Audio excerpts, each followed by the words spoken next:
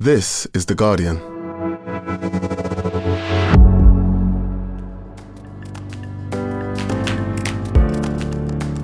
Today, the hidden costs of the cheap chicken on your dinner plate.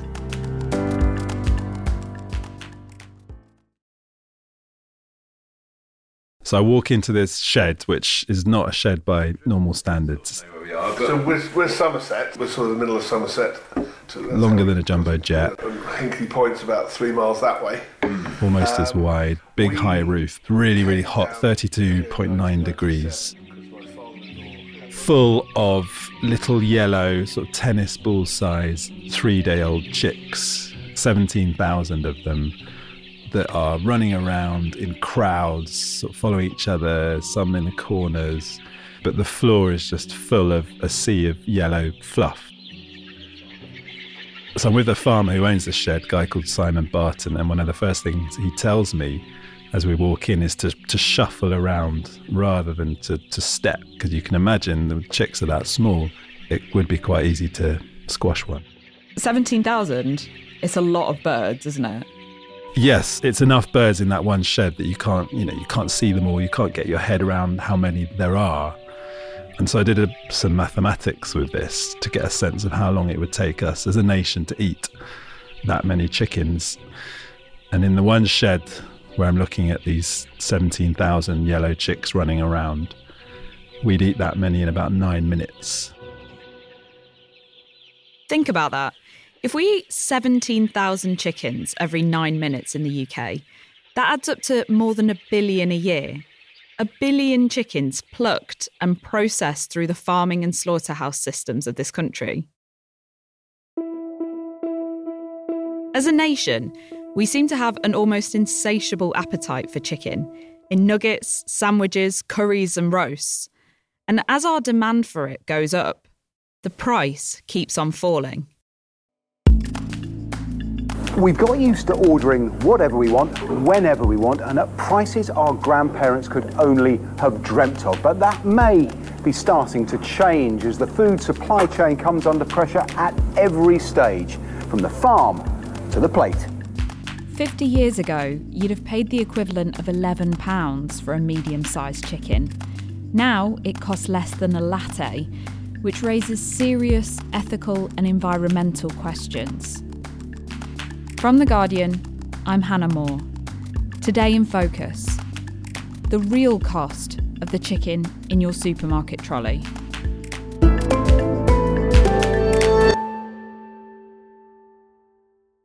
Simon Osborne, over the years, you've written features on all sorts of topics like the origin story of Henry the Hoover and why Peppa Pig has become an international icon. For this story, you took a trip to a chicken farm.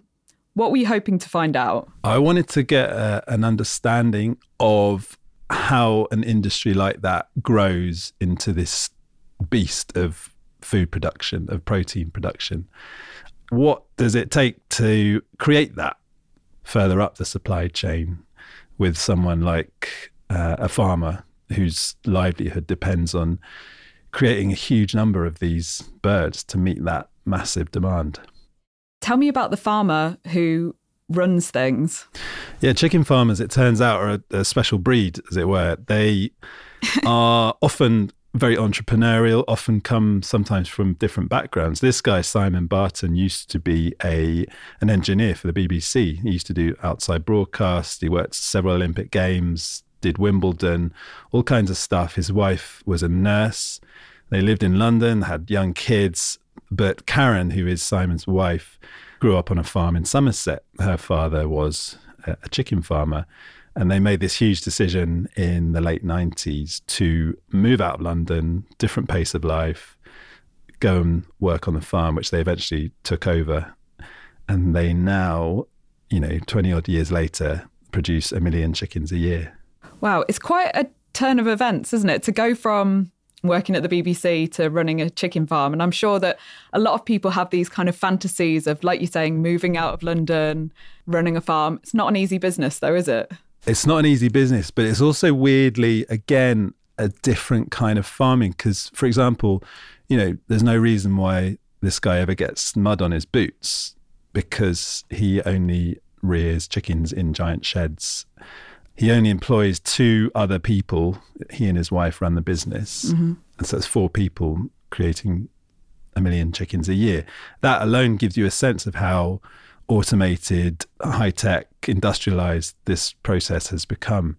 Your handy has probably helped you in farming. It's definitely helped with fixing stuff and doing bits and pieces. That was the easy part. Yeah. Because I had the technical knowledge, especially with driving computers and stuff like that. Yeah. How does the size of his outfit compare to other chicken farms? He's kind of middle-rung chicken farmer. He's got several sheds. And when I was there with him, across all his sheds, he had a crop of 197,000 chicks. But, you know, there are farms with sheds with 50,000 plus chickens in a single shed. Tell me a bit more about the process. He's getting chicks in at just a few days old. Where do they come from, and then what happens? Well, there's another part of the supply chain before the farmer, which is the hatchery. And these are industrial incubation sites, basically, where they produce chicks, and at usually about 1 day old, they ship them to the farms, then to be grown. After about 6 weeks in this shed, eating, they will have multiplied 45 times in weight to 2.4 kilos, which is the target weight Simon, the farmer, is going for. At that stage, they will then be, it's called depletion, when a team will come in, scoop them up into baskets and truck them off to a vast processor, an abattoir, basically. Okay, who is Simon mainly selling these to? He has an exclusive contract to supply all of his chickens to one man, this guy called Ranjit Singh Boparan, whose nickname is the Chicken King, because he is the biggest player in this industry by some distance. He's a kind of fascinating guy in his own right. I started on the factory floor on living wage, and I worked my way up there. He grew up in the West Midlands, dropped out of school, eventually got a job at a butcher's, learned about the meat industry, and then in 93 got a bank loan to create Two Sisters Food Group. It specialises in poultry from 600 farms. It has 16 massive processing sites. They're factories, really, around the country. From our point of view, you know, when you're killing 6.5 million chickens a week, you've got to keep the supply chain going. And now that food group process 10 million chickens a week. This guy is now worth about 600 million quid. Oh, wow. Okay, there's a lot of money in the chicken business. He's a major player. There are 3 big companies across the UK, and he's the biggest of the 3. So Simon's sending his chickens off to the Chicken King. How much profit would he hope to make? He didn't want to talk specifics of profits, but to give you a sense across the industry, the average price for a chick is 39p. Oh, my goodness. I was told. And then you sell per kilo onto the processor. And for a kind of medium-sized chicken, you're talking between a sort of £1 and £1.50 is what I got a sense from this guy. Which sounds like a big increase in price, but then, I mean, there's all the costs that go into actually rearing that. Yeah, and it you know, it's such a sort of, you know, rapacious industry. His biggest overhead by some distance, it's 70% of his costs is the feed for the chicken, which is not inexpensive in itself because it's this sort of high-tech formulated feed, and there are different feeds that he gives the chickens at different phases in their life to optimize their growth. It costs a lot of money to fatten up a chicken to that extent in a 6-week period. Yeah. He makes money, but the margins are very tight because you can imagine when you're dealing with someone like the Chicken King, it's very competitive. Yes. You know, I mean, one thing I would say about poultry is there's no subsidies. We're standing on our own 2 feet. So we're proud of that. Yeah. To understand how we got to this point, where a chicken dinner for 4 people can cost less than a pint of beer, we need to look back in time by about 70 years, when a scientific development transformed the way this meat was farmed, taking it from localised, small-scale operations to being a worldwide, intensive industry. In 1948, in Maryland, in America, a farm hosted this competition. It was called the Chicken of Tomorrow. Wow. And farmers from across America were invited to send eggs to be hatched and entered into this competition. The nation's largest poultry retailers offered to sponsor a contest for the development of superior meat-type chickens. It's hosted and sponsored by a supermarket chain, which gives you a sense of the purpose of this thing. There was a big marketing push as well. The Chicken of Tomorrow contest has turned the spotlight on meat production, and poultrymen cite the many benefits derived from the 3-year program. So it took 12 weeks for the chicks that were entered from across America to be reared. They were assessed at every stage. They were slaughtered. Their meat was tasted and judged. And the winners were then kind of interbred until what you got pretty quickly were dominant species, which were faster growing. They had bigger breasts for more breast meat or breast yield, as they say. And eventually they were also bred to eat less so that the cost of the feed came down. They were basically bred over decades to become the chickens we know today. But what happened after this competition is that a couple of companies seized on the winning birds and effectively bought those bloodlines. One company was in Scotland, actually. And in the 50s, a company was created near Edinburgh called Chunky Chicks, which tells you something by itself. And they then created a chicken which became the property of a big company called Ross. Separately in East Anglia, another chicken that could be traced to this competition in Maryland was created by an American headquartered company called Cobb. And eventually 2 dominant, fast-growing chicken breeds emerged, the Cobb 500 and the Ross 308. Wow, why did they name them like computers? Well, that's how they do it, because there are now lots of different varieties. But Cobb and Ross are now owned respectively by 2 of the biggest players in the global food supply chain. And these 2 companies own about 90% of all the genetic material that goes into all of the breeding, the hatcheries, and eventually the chicks that get to farms like Simon Barton's. So the Chicken of Tomorrow contest started a revolution in how these birds were farmed. Can you give us a sense of how consumer demand for chicken increased through the second half of the 20th century? Yeah, so as these companies learned to create these bigger, cheaper, faster growing, higher yield animals, and as the marketing around that evolution in the industry increased, people started eating chicken a lot more because, sure enough, the price went down.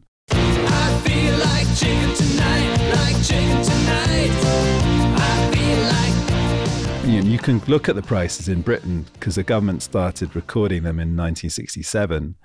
And back then, if you equate it to a sort of medium-sized whole chicken, that chicken cost, by today's standards, if you adjust for inflation, about £11.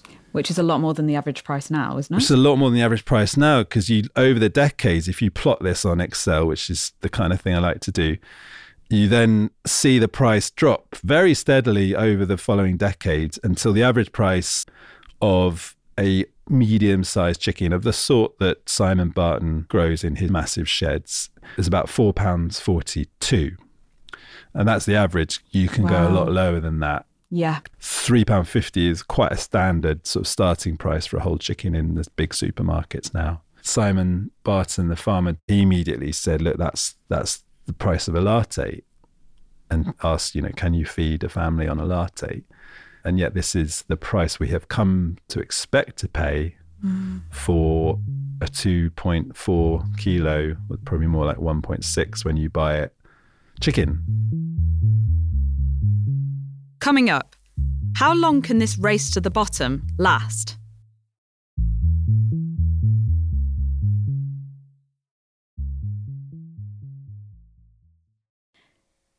Simon, with the cost of everything else going up so much recently, surely chicken is going to get more expensive too.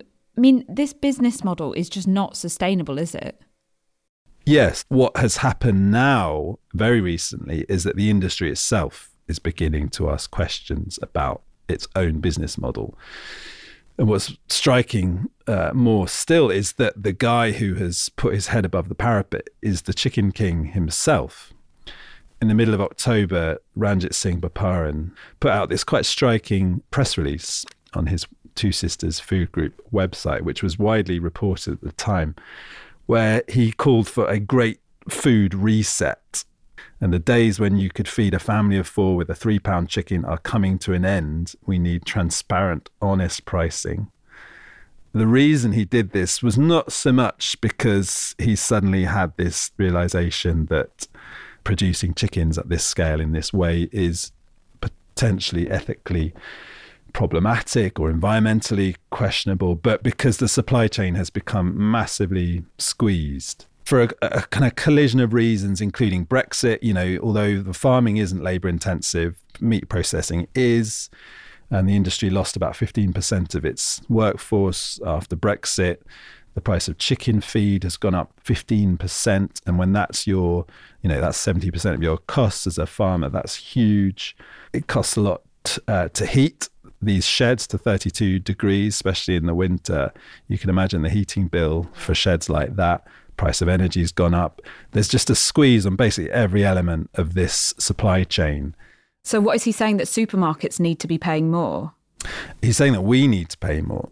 He's saying that the consumer needs to pay more so that those increases can ease the pressure all the way up the supply chain. Mm-hmm. But that's going to require, a financial adjustment, particularly for lower income families. It's going to require a cultural adjustment and a business adjustment. But what's kind of fascinating about that sort of business minded call for a reset is that it aligns with what animal welfare groups have been calling for all along, which is an increase in welfare standards for chickens. Because, sure enough, animal rights groups have for a very long time said this is an insane, rapacious business model, unsustainable, unethical. And one way to put the price up on chicken is to say this is a higher welfare, higher quality bird, and it's going to cost you a bit more. But it's also going to be better for the chicken.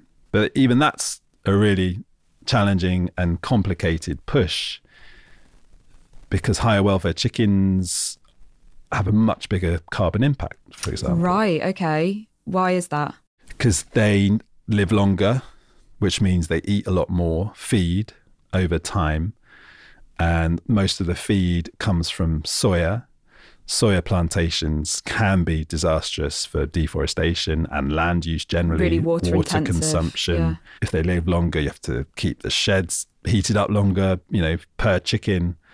If they are free range and they're using land outside, because we've only been talking about indoor reared birds, but free range organic, which is the next level up, then you've got huge demand on land. The efficiencies of chicken production are stunning, but they're also, if you consider the volume of meat, amazingly carbon unintensive. The impact of chicken production is about that of olive oil, and it's about 1/10 of that of beef. And there have been campaigns in the past few years. You've had celebrity chefs like Hugh Fearnley-Whittingstall and Jamie Oliver. This chicken here is now pound for pound cheaper than this dog food. There is another way, the free-range way. Really, really trying to encourage people to eat more free-range chicken. Has that made a significant change to welfare standards across the industry in the past few years? Not yet, significantly. There are two standards, and interestingly, Simon, my farmer, produces chickens to both standards. One is pretty much the kind of basement standard for chicken welfare, and it's the Red Tractor Assured Scheme. And there is a maximum amount of chickens you can pack into a square metre of your shed. And it's, in this country, for Red Tractor, it's 38 kilograms per square metre. Okay. And again, what would that look like? I did some nerdy maths. If you picture a beach towel laid out on the ground, by the time the chickens are fully grown, there'd be about 16 of them on the beach towel. So that's crowded. Yeah. That's really crowded. There are also some other things with red tractor. You have to have a certain amount of windows for natural daylight, hay bales for pecking, stuff that kind of encourages chickens to do the things that chickens naturally want to do. And that accounts for pretty much 95% of the market, that standard. The other 5% increasingly is something called the Better Chicken Commitment, which the RSPCA supports. And it kind of aligns with something called RSPCA Assured. And the shed I was looking at was RSPCA Assured. And it doesn't sound to me like a huge evolution in welfare. They're still only going to see the inside of the shed, but their maximum density is 30 kilos per square metre.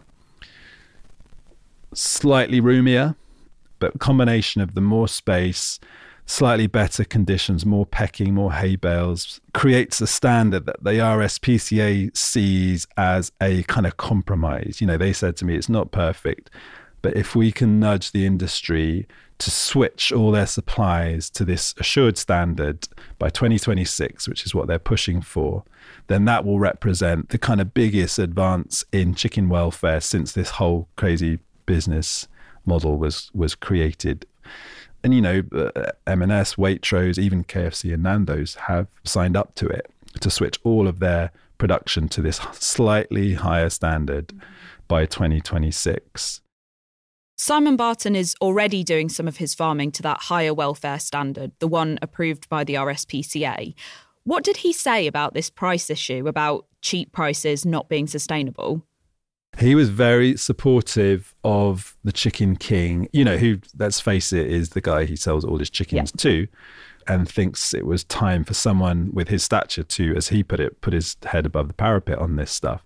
Because sure enough, he's feeling the squeeze that the Chicken King talked about. Like I said, his feed costs have gone up 15%, energy, all the rest of it. He's still just about profitable, but knows of other farmers who are sliding out of profit and are considering selling up, getting out of the business, or are really struggling. As he put it, you know, that he's run out of headroom. He's invested heavily with the help of big bank loans, 1.5 million he's invested over the past 5 years in like a massive new biomass wood chip boiler, which is greener and cheaper to run. But this is all, say we've just invested in a new shed. We knocked one of these wooden sheds down. Because these sheds date back to when? Oh, mid-60s. Okay. So they're a bit tired and a bit old, and the plan is... He's converting sheds to this higher standard and thinks that that will continue to happen as this sort of campaign and consumer demands maybe shifts a little bit more. You know, a lot of people are feeling squeezed with their budgets at the moment. Energy bills have gone up massively this month for a lot of people. Inflation's rising. And if someone's thinking, do you know what? I just want to have dinner with my family, to eat something that's tasty and filling and affordable. It's a difficult argument to be making right now that people should be spending more on their food shopping. It is. And, you know, maybe that even if there isn't a kind of an active reset, there'll be a sort of passive reset, and you will have to pay more for your chicken because you're paying more for everything else. I don't think we're ever going to see, you know, this kind of massive shift to this bucolic ideal of a Hugh Fearnley-Whittingstall stroked outdoor chicken, and that would have big environmental consequences. But maybe this compromise is best, or we eat less chicken as a nation. And a lot of people are doing that. Flexitarianism, lab-grown meat alternatives, plant-based alternatives, that's all happening. But actually, if you look at the stats, chicken consumption, unlike other meat, pork, lamb and beef in this country have steadily gone down when you look at the consumption, but chicken is still creeping up. Yeah, all across the world. Across the world. Yeah, so not only did chicken lend itself very well to this kind of unnatural rapid selection and evolution into a kind of fast-growing, high-yield protein source that you could grow in crops over, you know, a few weeks, but also the meat itself has virtually no kind of cultural or religious barriers like other meats do. And with the marketing on top of all that, it just became the kind of the most popular meat, it kind of stands to reason that it would be.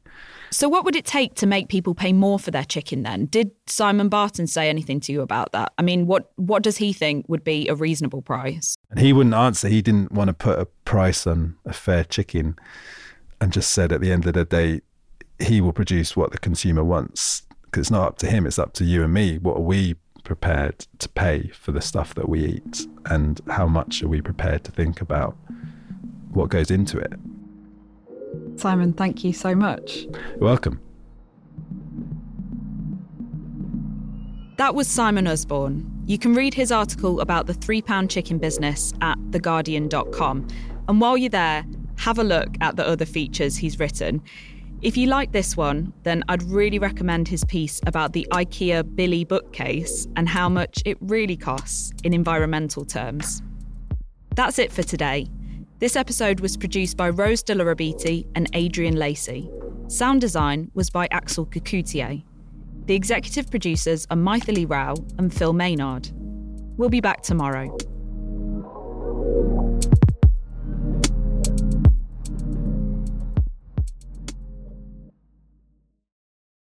This is The Guardian.